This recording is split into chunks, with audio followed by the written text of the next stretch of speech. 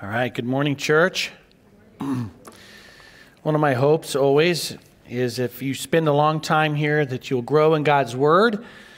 And I've been observing that also if you stay here a long time, you might learn more words than hello because of Steve's announcements. So he's always trying to add new ones. I really enjoyed my father preaching the last 3 Sundays. I'm glad to be back preaching. This is my calling as well as his, and I had a really good time with them. We are kicking off a new study in the book of Galatians today. I titled the series Freedom Fighters, and there's a reason for that, and that's because as we go through this letter, what you're going to see is that Paul is really fighting for freedom in the gospel. That's what the fight's about. It's about freedom in Christ. And there are those who in Paul's day had come in and were adding things to the gospel. You can't be a follower of Christ or a Christian unless you do these things as well. And Paul is going to try to deconstruct that. Now, Galatians is a region. There were a number of churches in the area. He wrote to them. He knew what was going on. That's what this letter is about. I've titled it Freedom Fighters. And just as a way of illustration, let me read to you one verse. This is kind of introducing the series, but in chapter 2, verse 4, it says, "Yet because of false brothers secretly brought in, who slipped in to spy out our freedom that we have in Christ Jesus, so that they might bring us into slavery." Wow. Do you see, it's like people have come from another church, and they're sitting in our church, and they think we got too much freedom, and they're going to try to stir things up to draw us back into following rules. That's a really easy way to think about it. And that's what this book is about. Let me read to you the first section we're going to study today. Today's message is called The Rescuer. Let me read it to you, and then we'll get into this. It says in chapter 1, verse 1, "Paul, an apostle, not from men nor through men, but through Jesus Christ and God the Father, who raised him from the dead, and all the brothers who are with me. To the churches of Galatia, grace to you and peace from God our Father and the Lord Jesus Christ, who gave himself for our sins to deliver us from the present evil age, according to the will of our God and Father, to whom be the glory forever and ever. Amen. I am astonished that you are so quickly deserting him who called you in the grace of Christ and are turning to a different gospel. Not that there is another one, but there are some who trouble you and want to distort the gospel of Christ. But even if we or an angel from heaven should preach to you a gospel contrary to the one we preach to you, let him be accursed. As we have said before, so now I say again, if anyone is preaching to you a gospel contrary to the one you received, let him be accursed. For am I now seeking the approval of man or of God? Or am I trying to please man?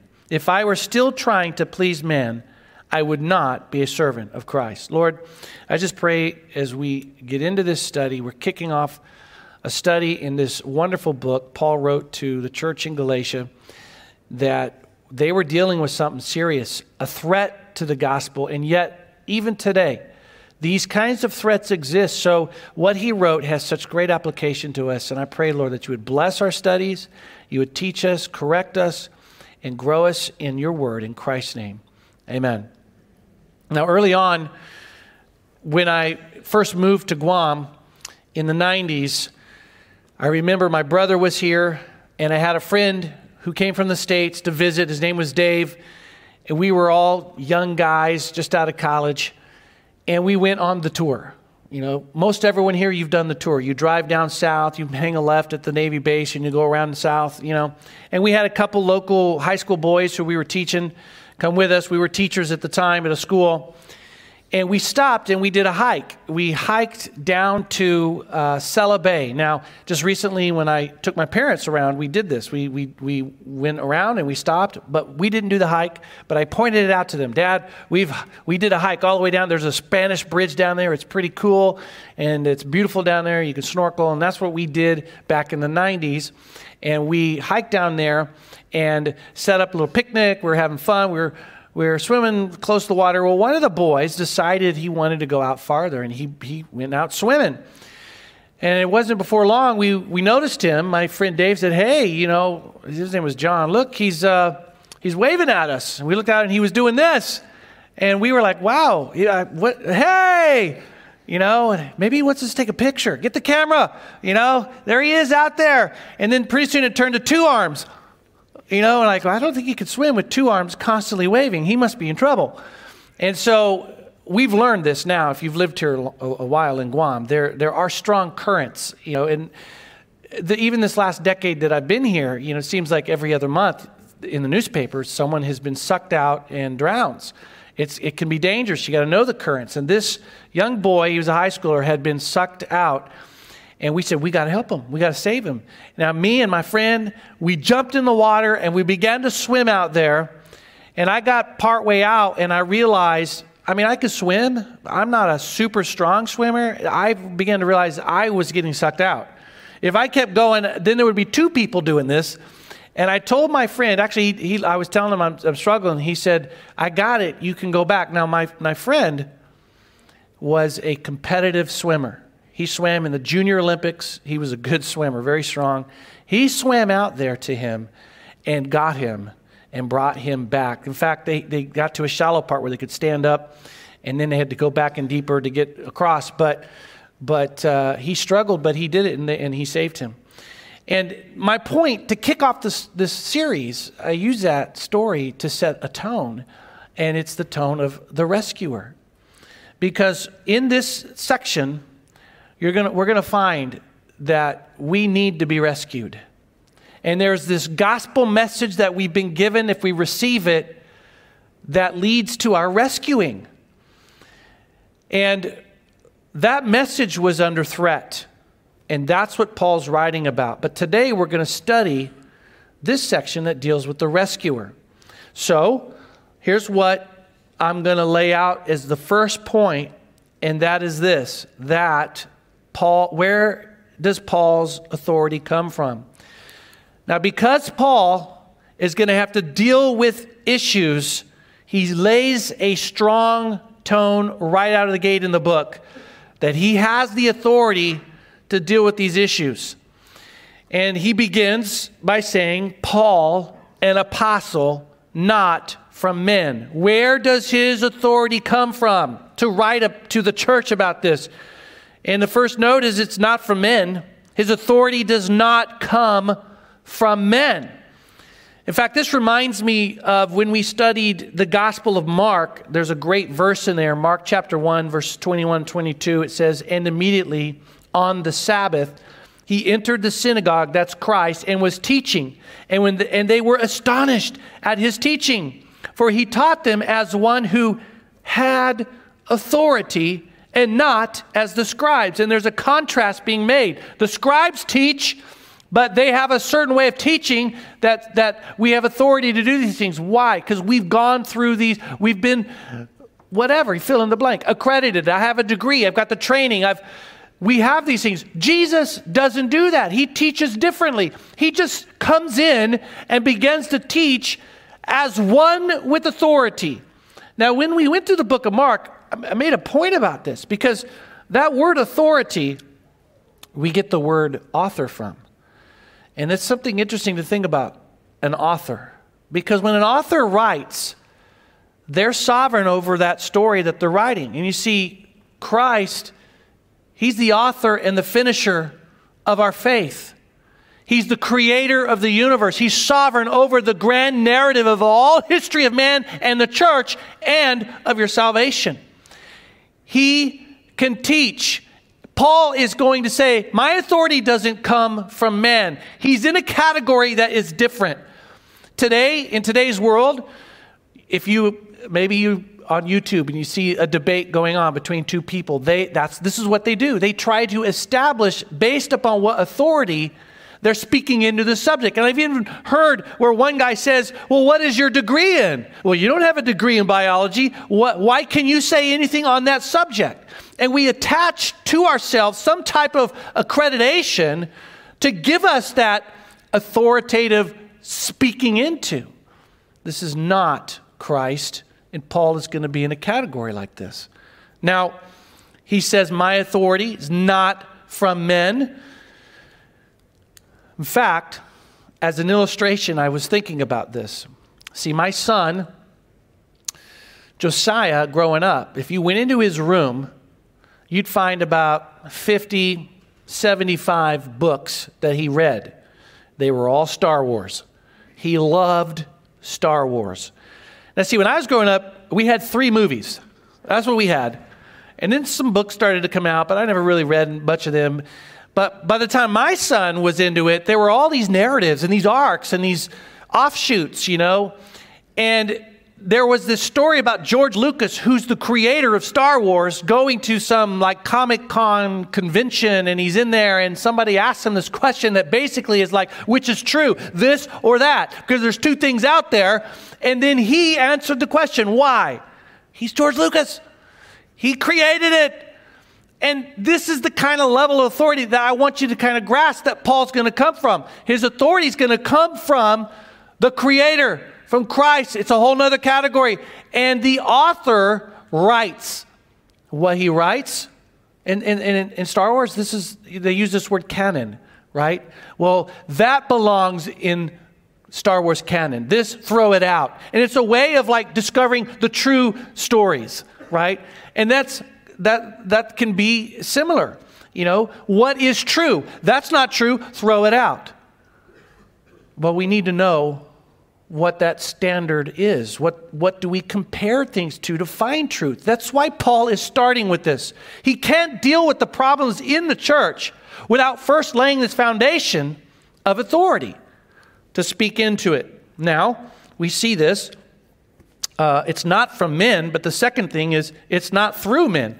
Now, from is like they gave it to you. Through is like we get the word diameter from the word through here, like it goes through something. And he's going to say it's not through men either. And what I think is interesting about this is the pedigree of Paul, that he doesn't even draw upon this. For example, if you go to Acts chapter 22, Paul says this, I am a Jew, born in Tarsus in Sicily, but brought up in this city, educated at the feet of Gamaliel. Well, who's that? Well, let me just tell you about this guy, Gamaliel, because when I went to my very first class on the Hebrew language, and they're going to teach us Old Testament Hebrew, they told us about Gamaliel. 2,000 years later, they're talking about this guy in classes to teach you about Hebrew. That says something about who he was. Now, I could say, yes, I studied what this guy said. Paul could say, I studied at his feet. I mean, you can't get any closer than that. I studied at the feet of one of the greatest scholars ever of Hebrew faith and language and customs and religion. And yet, his authority will not ground itself in that. It's going to be grounded in something else. It doesn't come from man. It doesn't come through men. But, Paul says, through Jesus Christ, that author and that finisher of our faith, the creator of the universe. Now, this is what I think is super fascinating about Paul. Because how does he get educated by Christ? How can he draw upon him in a different way than us, right? Well, there's two thoughts. The first that I put here is he's corrected by him. Jesus Christ appeared to him and said to him, essentially, everything that you've devoted your life to is wrong. Because that's what he said. Paul had devoted his entire life to Judaism. He believed in it so much that he said, this little Christian thing going on, I'm going to persecute it. I'm going to kill it. And so then he's traveling on this road and Christ appears to him and says, why do you persecute me, Paul? When you persecute the church, you're persecuting me. Now just think about if you, in this room, I don't know what your life's all about, but if there's one thing you dedicated your entire life to, and you believe in it, and suddenly the Lord Jesus appears to you and says, it's all wrong. I mean, my example in the first service was, it's like, my good friend, an elder in this church, Jeff Jones, he's been on this island forever. His dad before him, they started a business. It's grown. They sell Ford cars. They're Ford people. They drive Fords. Right now, Jeff is not here. He's traveling. He's in Japan. What if Jesus appeared to him and said, Jeff Jones, I drive a Chevy? Now, see, the first service didn't get that. I almost threw that out. Like they're wholly devoted to Ford. It's a light example, to get a little laughter. But that's what I'm trying to say is Christ corrected Paul. You're wrong. But not only that, he doesn't abandon him then. You're wrong. He takes him. In fact, he tutors him for 3 years. We get this, we're going to talk about it later when we get to it in Galatians, but I'll just read it to you real quick. Verse 17, chapter 1, Paul says, "Nor did I go up to Jerusalem to those who were apostles before me, but I went away into Arabia and returned again to Damascus after 3 years." So you have him on the road to Damascus. Christ appears. You're wrong. You're persecuting me. He's going to give his life to Christ, but then he just comes out of the scene and he goes away to Arabia for 3 years to be prepared. He's not planting churches. That's where he is. And Christ invests in him. That is unique. That is why would you ever say authority in Gamaliel? I sat at the feet of Christ, right? Christ invested in me. He prepared him. Now, we see that the authority is not from men, it's not through men, but through Jesus Christ. And I just add in here, and God the Father, because that's what he says in the text. He says, but through Jesus Christ and God the Father who raised him from the dead. Now that's important because Jesus said, if you want to know the Father, know me. If you see me, you see the Father.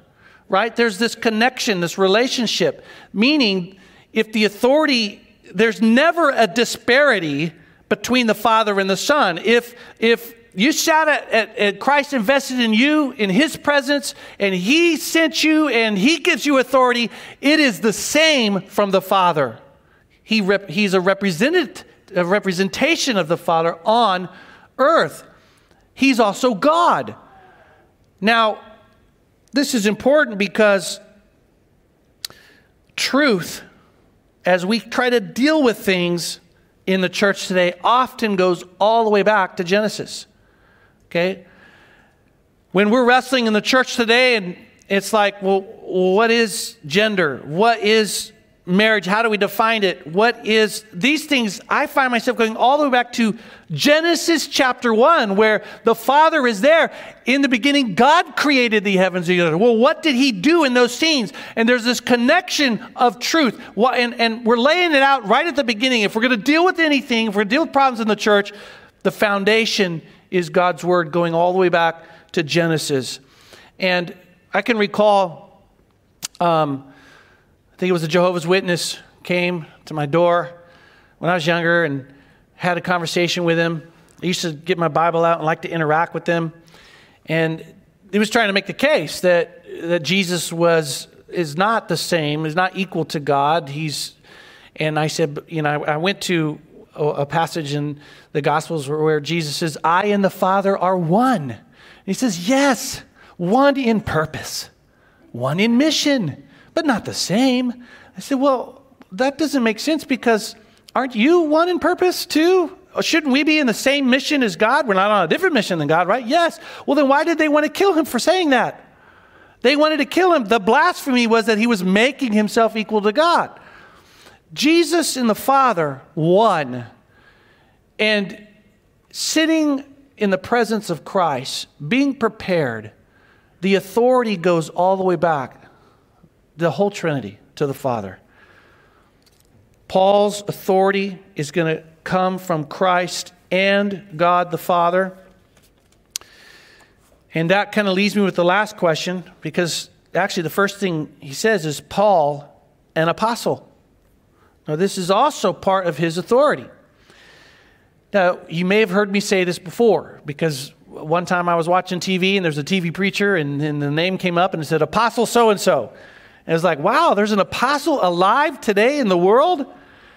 And you need to understand the difference. There's apostle big A and apostle little a. Like it's true that in the early church, apostles were given to the church. And the word means set apart. They're commissioned for a specific purpose in serving the church. But there is this special category of apostle. That was Paul. That was Peter. That were the 12.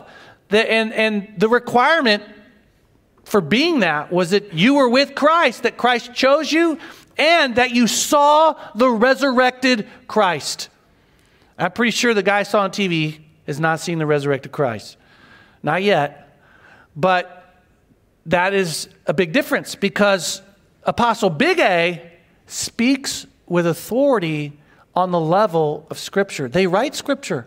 Most of the New Testament comes from Paul. Peter wrote, right? The apostles wrote Scripture. And that's just a kind of a side note. As you read Scripture and you see that, to make that differentiation. But Paul's authority also is tied into that. Now, why is he laying this out? Well, the point number 2 is why Paul's authority is necessary. Why does he need to come out strong out of the gate? And the first thing that I put here, just observing the text, is that we need deliverance. You know, it's like we saw that high school boy out there, and even when he was doing this, it's like he wants a picture. He's waving. We weren't even that aware that he was in trouble and needed help, right? But the Bible describes it this way, that you're the person in the water and you're in trouble and you don't even know it. We are spiritually blind to our sin and how depraved we are. And I had the thought, I wonder how many in here maybe haven't gone through the Romans Road. And under this point, I thought, I'm going to put some of the Romans Road up here. The Romans Road is like this little road you could travel through the book of Romans, where it lays out the very thing I'm talking about. For example, Romans 3:23, for all have sinned and fall short of the glory of God. That's what Paul writes. That means everyone, there is no exception. Everyone falls short of God's glory. We have done something to break his laws, to offend him. And then he says in Romans 6:23, for the wages of sin is death. If you're a sinner, do you know what a wage is? A wage is what you earn. You go and you work and you get a wage, a working wage. And Paul uses this word to tell us when we sin, we have earned death. And death comes 2 ways. Death comes physically, but it also comes spiritually. And the Bible says, don't fear physical death, fear spiritual death. Spiritual death is permanent. No salvation after this life. And we are all destined for that. And we need saved. We need to be rescued. And he says in Romans 5:8, but God shows his love for us in that while we were still sinners, Christ died for us. And in that little passage, it's really great how he says, some of us, we might die for a person who's good. Like there's a person and they're noble and they're good. Maybe we will die for them. But who would die for a reprobate? This is a murdering, thieving, stealing, raping person. Why give your life away for them? Who would do that? And that's the example he uses. We are that person. And despite the fact that we are reprobate sinners, he loved us and still died for us. We have a need to be rescued. God sees it. He's not on the beach going, do they need saved? He knows it. He sent his son. His son has died. He loved us. Romans 10:9-10, if you confess with your mouth and believe in your heart, it says you will be saved. Sometimes I take people there because they say, well, what do I do? Well, Paul says, first of all, there has to be a belief here. And then you say it. Those things work together to bring about salvation. Christ's death was public. He hung on the cross for all to see. And the Bible says if we embrace that belief in here, we need to at some point publicly say it, because doing that puts you into the body of Christ, we see that we need to shepherd you. We need to help protect you. We need to nurture you. We need to train you. We need to bring you into the family and treat you like a child, like a parent would a child and a brother and sister would. You can't do that when you're hiding in the closet. There's no accountability. And so the way Paul unfolds it, you believe here, you say it with your mouth, you will be saved. You want to be sure of your salvation? Those two things. Sometimes when I'm talking with a person and, well, are you saved? Well, walk me through your life. Was there a time, and then I go to this verse, where you were working it out in here and you said it? And that's one of the ways you can dialogue with someone about salvation and if it's there. But my point, why is Paul doing all this? And out of the gate, one of the things that he says is we need to be saved. We have a need to be rescued. Okay? Now, after that, another reason is that we live in an evil age. He's making a case for his authority because he has to speak into what is truth in an age that is evil. So, this word here, the Greek word for age, does not refer to a period of time, but an order or system, and in particular to the current world system that is ruled by Satan. That's why elsewhere in the New Testament, Paul says, we wrestle not against flesh and blood. As Christians, ultimately, our fight is not against flesh and blood, against people. Our fight is of a demonic nature. He says we wrestle against spiritual powers in high places. And the Bible describes Satan as being organized, and he has a plan, and he's working things out in cultures in different ways. How I'm going to lead this culture and this family and that person astray from the gospel. And you're going to see it in Galatians. There's a plan he has in that Galatian church, and he's working it, and that is why Paul needs authority to deal with it. Now, he goes on. Why else does he need authority? Because Christians were deserting. Believers in Christ, there was a desertion. This word desertion means to turn away. The Greek word was used of military personnel who their desertion would be punishable by death. And the form of this word, this verb, this deserting, indicates that the Galatian believers were voluntarily deserting grace to pursue legalism. And that's the heart of the book, that things are being added to the gospel. In particular, the Jews and the Gentiles, the Jews were saying, you must, to the Gentiles, do Jewish things or you're not saved. They're adding to the gospel. And Paul's, the way he writes that, what he's indicating is that church, there were people who were voluntarily saying, okay, and I'm going to go over here and do what they're saying, and they are being enslaved into legalism. That's why he needs authority to deal with it. Also, we're turning, he says, to a different gospel. And he uses this word, some are troubling you. Let me read it again. He says, I'm astonished that you are so quickly deserting him who called you in the grace of Christ and are turning to a different gospel. And he goes on to say, but there are some who trouble you and want to distort the gospel of Christ. And this word, trouble, means to shake back and forth, to agitate or stir up. It can cause emotional disturbance.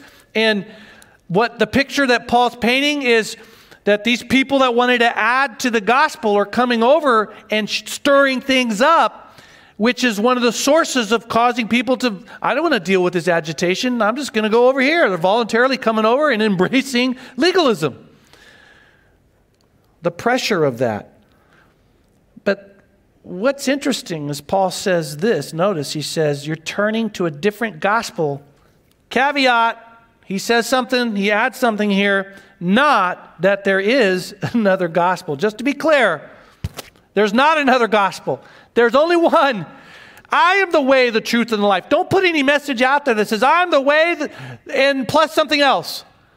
You can't add anything to that. There is no other gospel. It is Christ and Christ alone. And to add to that is to not make another gospel. It reverses it and means whatever that message is, it's not the gospel. There is no other gospel, he says. And I love that he just clarifies that. Now, let's unfold this. He's laying out why he has authority, and where it comes from, and then we're gonna see the warnings, right? What is Paul's warning to the church? And the first notice that I want you to see here is his tone. His tone is a warning. Now, you know how I get this? If you read Paul's letters, most of the time he begins his letters with a warm greeting. You know, my beloved brothers, right? This is how he writes. I mean, when you write a letter, okay, when you write an email, I don't know who writes letters, right? Most people just write. When you write, you usually, you know, half a day, or, you know, you start out that way. Paul does not do that. From the get-go, the tone is, I am an apostle, and I'm astonished at you, and this, let that be damned, and this, let that be damned. That's the tone. I mean, I don't know about you, but is that how you write home? He's giving us the tone. This is stern. There's a warning here, right? And he says here, beware of distorters. Remember those they're causing trouble, they're shaking up, they're agitating. What is their goal? They want to distort the gospel. That's what he says. Some who trouble you and want to distort the gospel. They have a desire. And I don't know, it's like they're over here and they're looking over and they're like, they don't have to follow the rules we're following. I mean, just imagine Judaism had a lot of laws and rules, and they're looking over there going, they don't have to do as much as we do. And so that's some of the cause. They have a desire to take what they have and bring it over here, and you become like us. It's not fair that we got to follow these rules and you do. And so the way they're going to do that, they're going to distort the gospel to bring them over to that. They're distorters. Now, when you do this, this is like making a payment on something when it's already paid for. It's like, you know, my friend Scott over here. Let's say he owned, I'm going to give you a big number, Scott. Let's say he owed $1 billion to the bank. $1 billion to the bank. And every week he's going there and he's making payments, you know. I'm going to get good credit. I got to pay this thing off. I'm working hard. I got to pay $1 billion.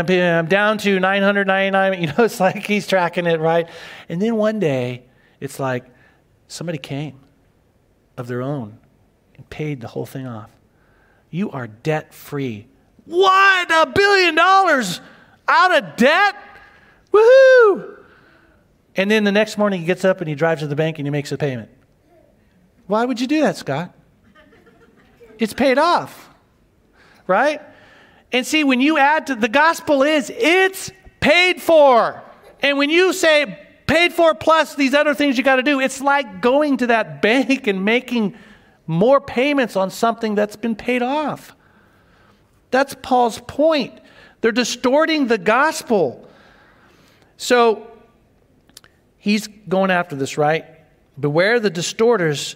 Ooh, and he's going to pick it up now. Beware of angelic preachers. But even if we or an angel from heaven should preach to you a gospel contrary to the one we preach to you. Now, see, this has got to be a great strategy. If I'm a Christian and I believe in all of these things and suddenly, whoa, this angel appears and it's beautiful. You know, the Bible says that Satan can appear like an angel of light. It's like disguise. And in the disguise, he says, I got some more revelation for you. And then you take the information, but when you compare it to this and they don't match, Paul's saying, let that be, and there's the word, accursed. The Greek word is anathema, and what it means is damnation, essentially. That's what it means. Now, I don't know of a better example of this than the Mormon faith, where its founder, Joseph Smith, says that an angel appeared to him. The angel Moroni came to me to give new revelation. But what was given, and Paul uses the word contrary.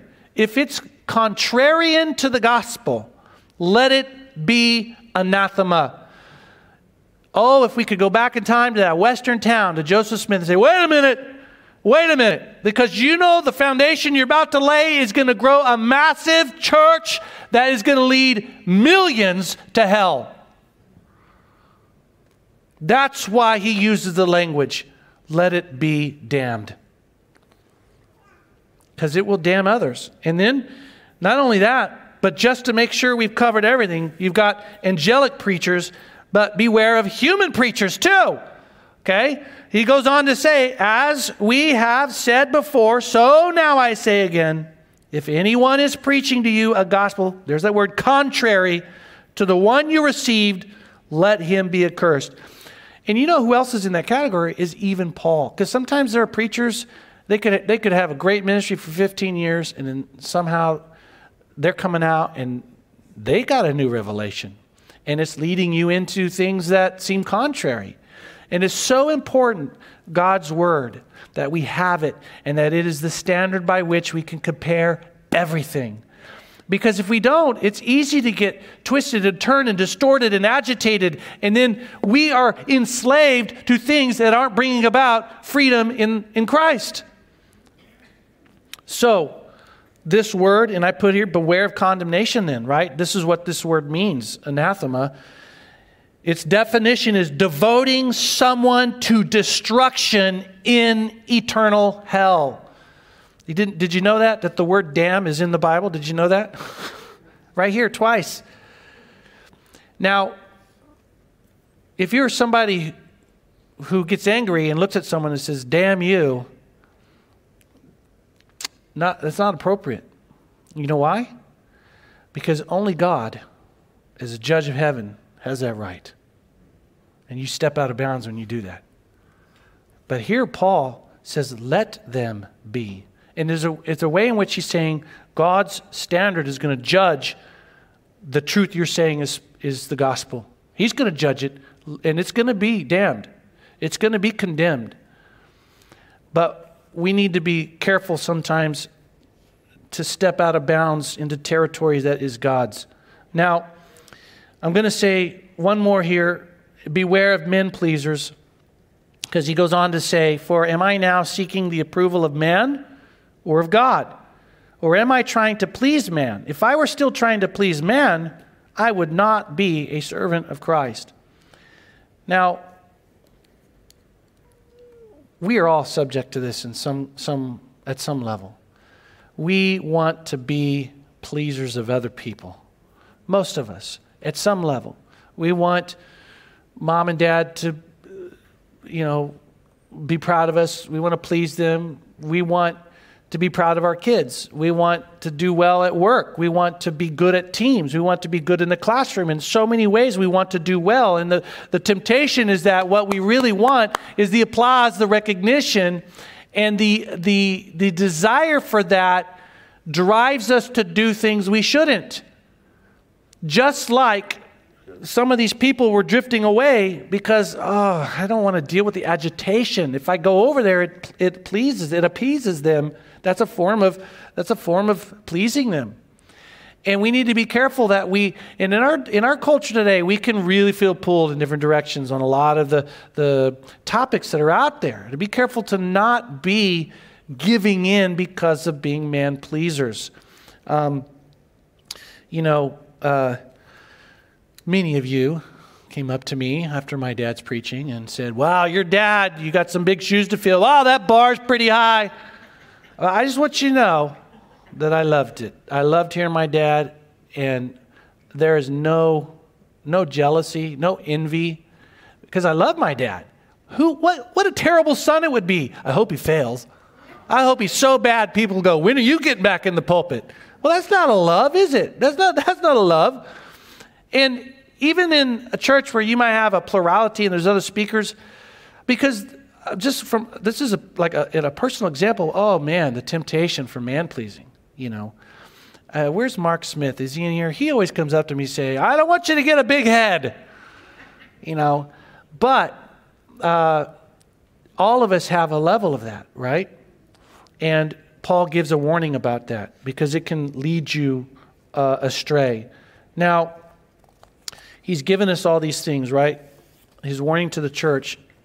And we come to the end of this, but I'm going to go back for a second because the gospel was given to us. I want to make sure that you get it. So I just put a slide, the gospel was given to us. If you go through this, I picked out 3 things. I go all the way back to verse 3. Let me read that again. It says, grace to you and peace from God, our Father, and the Lord Jesus Christ, who gave himself for our sins to deliver us from the present evil age, according to the will of our God and Father, to whom be the glory forever and ever. Amen. Now, the first thing I want to say is, you know what the gospel is? A substitutionary act by Christ. In this passage, it says, the Lord Jesus Christ, who gave himself for our sins. In my little example of Scott owing $1 billion and somebody came and paid his debt off, it cost somebody something. It cost them something. They had to either liquidate money, sell assets. Maybe they had a lot, but there was a deficit of at least $1 billion out of all of the assets that they have. It cost them something. And Jesus came. See, you owed what? The wages of sin is what? Death. That's what you owed. Not $1 billion. You owed death. Physical and spiritual. And Jesus came and he substituted for you and died on the cross for you. That's the substitution. Who else could have ever done that? And there's more theology that could go into this because our sin violates the holy character of God. There is no other standard that could pay that unless it is perfect, because what was robbed is perfect. You're violating the holiness of God. Our sin is. And the payment has to be equally holy. That's why the standard is don't sin. Don't break any laws. And we can't do it. But he came and he substituted for us. And what is the gospel? Well, that's the first thing in this. It's given to us.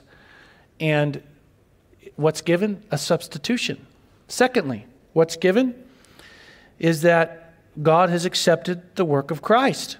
He's accepted that. See, if it was anything, it's like, I just thought of this now, but in the example of Scott, he owes $1 billion, and then somebody comes and tries to pay $1 billion, what's a low currency? I don't know. Pesos? I don't want to offend anyone, right? He said, well, it's not exactly equal. You're going to have to pay more than $1 billion. It's not equal.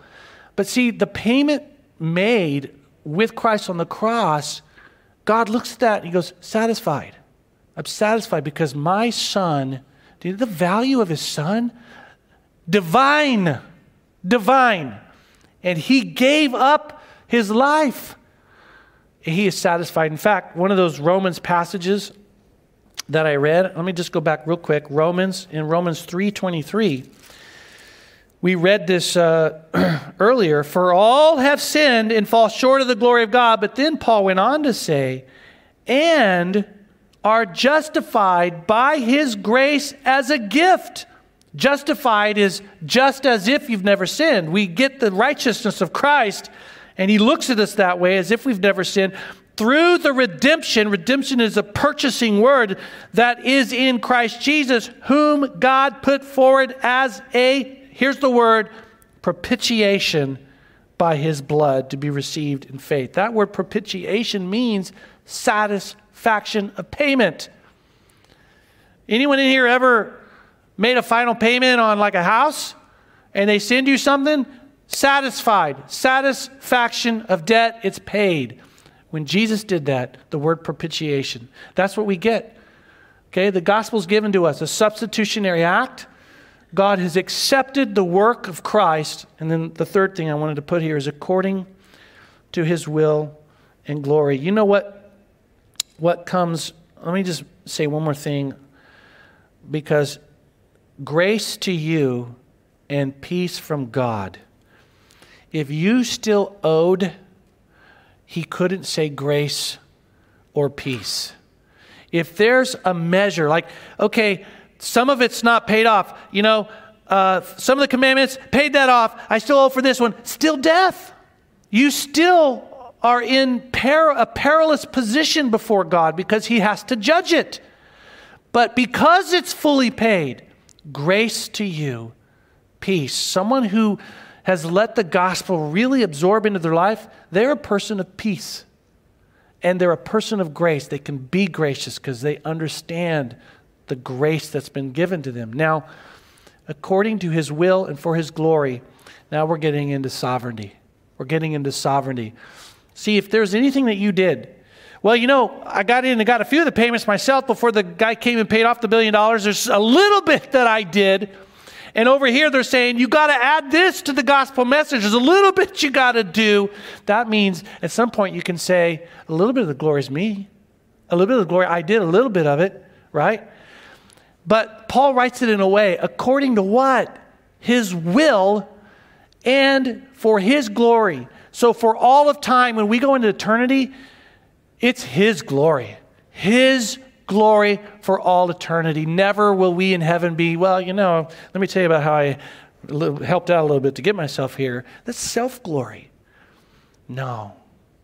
It's all his glory. Now, Tim Keller on this, I wanted to quote him on it. He says, this is the biblical gospel. This is Paul's gospel. Salvation from first to last is God's doing. It is his calling, his plan, his action, his work. He deserves glory for all time. Now, I'm just going to finish. This really sets up the series. He's going to fight for your freedom. The way he's going to fight is he's going to deconstruct the additions to the gospel that the world and others want to make. And I wanted to just give you 3 quick kind of thoughts, because it kind of lands it on an application level, how we can lose the gospel today. How can you lose the gospel today? Right? Here's a couple thoughts for you. Number 1, we can make salvation about the level of our faith. Trust in him, a life committed to him. He's my Lord and Savior. He's the boss. It's possible that we can pile pressure upon ourselves to feel this feeling, a need to generate a high degree of spiritual sorrow, spiritual hunger and love to get Christ's presence. And man, it can be hard to maintain that. It can be hard to maintain that. You're working to keep Christ's presence through this high level of sorrow and hunger and love, and we lose the freedom in Christ to maintain so that we can stay saved. Oh, I feel like I'm losing it. And in the end, you know what we do? We make our performance the Savior, not Christ's performance. And secondly, how we can lose the gospel today, we can make salvation about the level of morality we have. And, I actually come across this out in the world a lot, where you're talking to someone, you want to talk about about the gospel. And what is commonly said back is something like this: I'm basically a good person. Most people are good, Well, who would God judge? And then in the conversation, it's like, only the worst. There's Hitler. If you're over on that side, no chance. But most of the world, we're pretty good. It's like we can find our way to God essentially through having enough goodness in our life. Don't make that mistake. That's like the guy who's out there swimming in the water and thinks, I'm okay, but he's drowning. And the current's pulling him out farther and farther. No. If good people can know God, then Jesus' death was not necessary. And then lastly,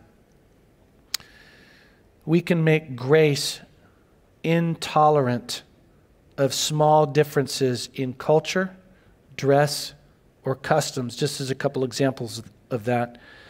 And the way this unfolds is cultures are different. Cultures are different. When cultures get together, sometimes people hold their culture up high. There can be ethnic culture. There can be church culture too. And in the Galatian example, you have church over here, Jewish believers here looking at Gentile believers, and they're going to hold their culture up. You need to do some of the things that we do. If you don't, at a minimum, you're not as good a Christian as us. At a minimum, you're less of a follower of Christ. I mean, that's one of the ways we could put pressure on. Now, none of us do that with like circumcision, but we can do it in other ways.